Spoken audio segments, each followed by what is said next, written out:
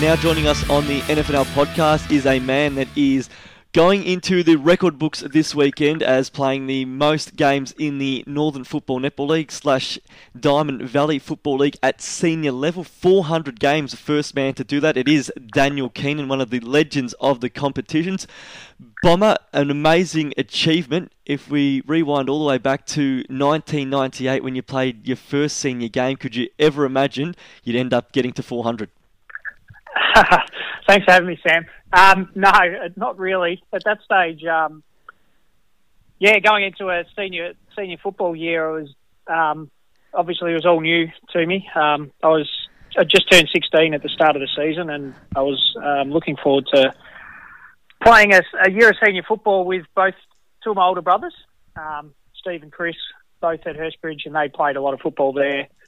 I pretty much grew up going to the football there every Saturday for as long as I could remember, and a lot of the teammates probably saw me grow up, and then I was all of a sudden I was playing football alongside them. So yeah, it's a long time ago, but still got some pretty fond memories of those early football years. Well, obviously, it all, as you said, started at Hurstbridge. You then obviously crossed back to go and play at Montmorency. We had a really distinguished career, and now back at the club where it all started. If we can now maybe start at the end and then work our way back. But what's it been like coming home and playing at the club that gave you the chance in the first place? This year's been great. It's in many ways it's revitalising. It's a different environment. It's the ground is much kinder on the body at Hurstbridge. Lucky to have a good surface, which as you get older, I suppose you'll appreciate those little things that makes it easier to train on a Tuesday and Thursday. But it's exciting being part of a group where there's lots of young players and there's a fair bit of talent coming through the ranks. Although we're sitting towards the bottom of the ladder at the moment, the year's been far from a failure. We've been pretty competitive aside from our first 3 rounds. And I think, a couple of close losses, a few of those go the other way, and we're really pushing towards finals. So with the natural improvement of the group, I think there's lots of positive signs at Hurstbridge at the moment. You left the club the first time back in, I think it was 2002 when you joined Montmorency, and you made an immediate impact there. Understanding is you won 2 best and fairest in your first 2 seasons at the club. What was it that first drew you to Montmorency, and what was it like making the switch at the time? So I'd done a pre-season at Coburg leading into that season, and at the time, I was studying at university, doing a double degree, and trying to balance everything out was proving to be a little bit difficult. Making the VFL type commitment took up a lot of time. It was 3 times training, plus the occasional Saturday mornings and things like that. So in the off season, it so happened at the same time my brother had moved from Templestowe, and he joined Montmorency. So I just followed him across. The rest is kind of history. I turned up late in the pre-season, and I think it was only a few weeks before practice matches, really. Signed up there and played for 16 years there. You obviously, on an individual, achievement, were able to win back-to-back Frank Rosbrook medals as the best player in the Division 1 competition, 2008 and 2009. Were those, do you think, on a personal note, were they the best years of footy that you played those 2 years? Probably not. I'd probably say my first 2 years at Montmorency were probably my best years. When I won I think they were the years I won the club best and fairest. I guess you probably, by the time I got to 2008, 2009, once you're more well known around the competition, I think you tend to catch the umpire votes a little bit more. But yeah, I guess as different periods of my career, I've been different in different ways. Probably over time you develop a consistency as you get more experience. But in terms of my best years, I'd probably say 02 and 03 one of the best years.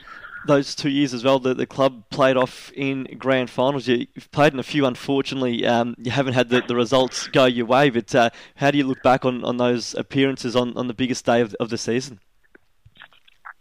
Yeah,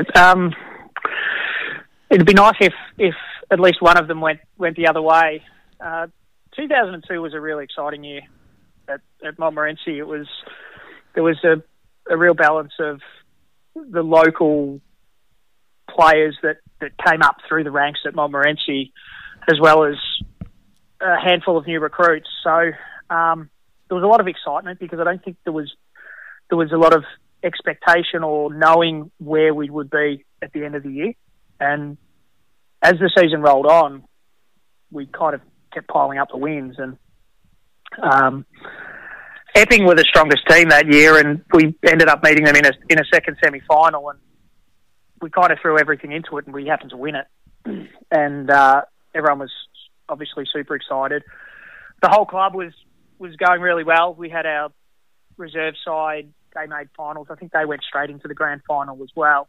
So that day, when we eventually got to the grand final, Epping ended up going out in straight sets, and Northcote Park, who were kind of on the latter part of their dominant period, ended up making the grand final as well. So we played off, and it was probably at that time the biggest crowd I'd ever played in front of. It was a pretty special day. It was actually a beautiful day, weather-wise, except you get the wind at Epping, as a lot of people will know how it can blow across the ground there. But we had a bit of a slow start, and we came home strongly, but we just weren't able to catch up and get across the line. And unfortunately, the next year as well, we lost to West Preston. So yeah, there's been a bit of grand final heartbreak over the years. I hate to harp on negatives when it's such a positive time, and obviously breaking the record at 400 games. But does the pain of it ever leave you? I think it's 4, unfortunately, that you've been on the wrong side of. But does the pain of losing those grand finals ever go away? I think there's a certain amount of frustration. Sometimes I guess you can reflect on moments of games and different things, but I guess you can't harp on it too much. If you just got to move on and back up for the next year, and I guess that's what I mean. After losing the grand final, that's what we did. And there was a period there at Montmorency where we continued to play finals and push ourselves forward to try and get there in the end. Unfortunately, we fell short, but although it'd be nice to have won one, it's still, there's still a lot of things that you get out of football in terms of the mateship and all that kind of stuff, which is great, and just the enjoyment of the game. I suppose if you don't love the game, you wouldn't play for so long. So there's definitely that. Looking back now, do you have anything that you look back on most fondly over what you've achieved over 399 games thus far? Not necessarily. I mean, every year brings you kind of live in the moment a little bit while you're playing. I think reflecting on things, we have a milestone and maybe reflect on certain things, but I think that probably comes later. I think while I'm still playing, it's a lot more focused on the here and the now, and you've got your week-to-week thing and your Tuesday training and Thursday trainings and things like that. So I think there'll be a time to reflect on it, but not necessarily, no.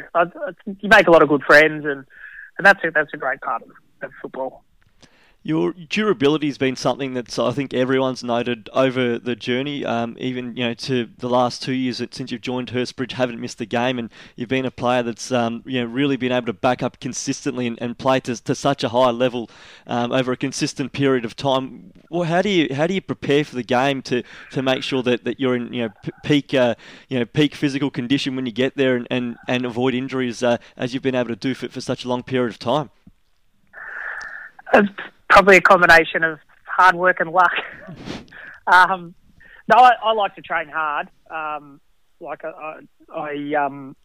enjoy training, and as well as that, I'm pretty lucky at work. We've got a gym at work which I can go to at lunch times and things like that. So in terms of preparation, I think that sets you up to get through what can be, tough seasons. Along the lines of, I think all players, they play for long enough, play with some niggles here and there, and sometimes you just have to push through, and as you get older, I suppose you get a few more niggles, but yeah, preparation's definitely the key. Put in during pre-season and things like that, and it sets you up for good seasons, I think. How have you seen, I guess, the game change at local level over the period of time that you've been involved? It's such a long time, 21 years playing at senior competition level, but how have you seen it change in terms of how the game's played, but also, I guess, the demands going into each game as well? It's certainly changed. It's funny when you're exposed to it. It's a gradual change when you're a part of it.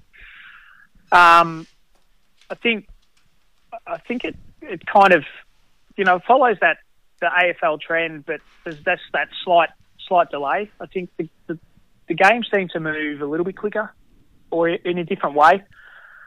I mean, a lot of the things that make local football what it is kind of stay the same as well. Like the Northern Football League, I suppose, has always been known for being, fairly strong and physical, and I think that aspect of the game still there. I think there's a different amount of polish towards certain aspects of the game, and the commitment, the time commitments, and the training and things like that haven't necessarily changed a lot, but there's probably more an emphasis on doing those extra recovery things and stuff like that. But it's hard to pinpoint any one thing when you're exposed to it, because it becomes gradual. I know you've mentioned previously in this chat that you haven't really had time to reflect back because you've been probably caught up in the moment, but if I had to put you on the spot and just say maybe a few of the better players you've played against and played with over the journey, who would be the first that spring to mind? Yeah, that's always a tough one. I've probably been asked that question a lot of times. Look, one of the biggest standout players that I played with would have to be Mark McGough. He was an all-rounder. He's strong. He was fit. He could find the ball. And from a local football perspective, he was a terrific clubman as well. He really embraced the club at Montmorency and all the people around it, no matter who they were. So yeah, he'd definitely be one I'd mention. I guess you're hitting 400 still in great great condition, and as I said, you haven't missed a game still since coming across to Hurstbridge at the start of last year. What's the plan going forward? Will you look to go on beyond 2019? Yeah, probably. I get asked that question a lot, especially at this time of year. People start asking that question a lot more. Probably like $1 for every time I've been asked over the past couple of weeks, actually. But at this stage, the plan would be to play on again next year. I'm pretty lucky that my wife embraces the fact that I play football, and she kind of I got 3 kids, and she loads them into the car each week, and they all come and support me each week. So from that perspective, it kind of makes it a much easier decision when you get that kind of support. So yeah, I've got an 8-year-old son, and he loves coming down to the club, and all the boys kind of get around him. And so if I asked him, he'd say, "No, Dad, you've got to keep playing." So. Well, I think form certainly warrants it as well. Looking at even things like coaches, MVP votes and whatnot, and you're still right up there within the leaders of your club. So I'm sure form absolutely warrants it if it comes to that, mate, as well. But this weekend it's West Preston Lakeside who you take on. You reach game 400 at J.E. Moore Park. Is there anything in particular to this game that there'll be a different preparation as you reach that milestone, or is it business as usual? Yeah, it's probably business as usual. Just there's a little bit of junior sport on, and fit all the morning preparations around that. And Yeah, just head to the game as usual. Don't change things after this long. Well, it's really changed that much. It's done you very well up until this point of time. But on behalf of everyone at the Northern Football Netball League, and I'm sure on behalf of everyone within it as well, congratulations, Daniel. You've been an ornament to the competition. Reaching 400 games, one of the most revered players in the competition. Everyone you speak to always has a good word about yourself as well. So congratulations. Embrace, I guess, the milestone as well, and we certainly look forward to you playing well beyond 2019. Thanks, Samuel. Thanks for that, mate.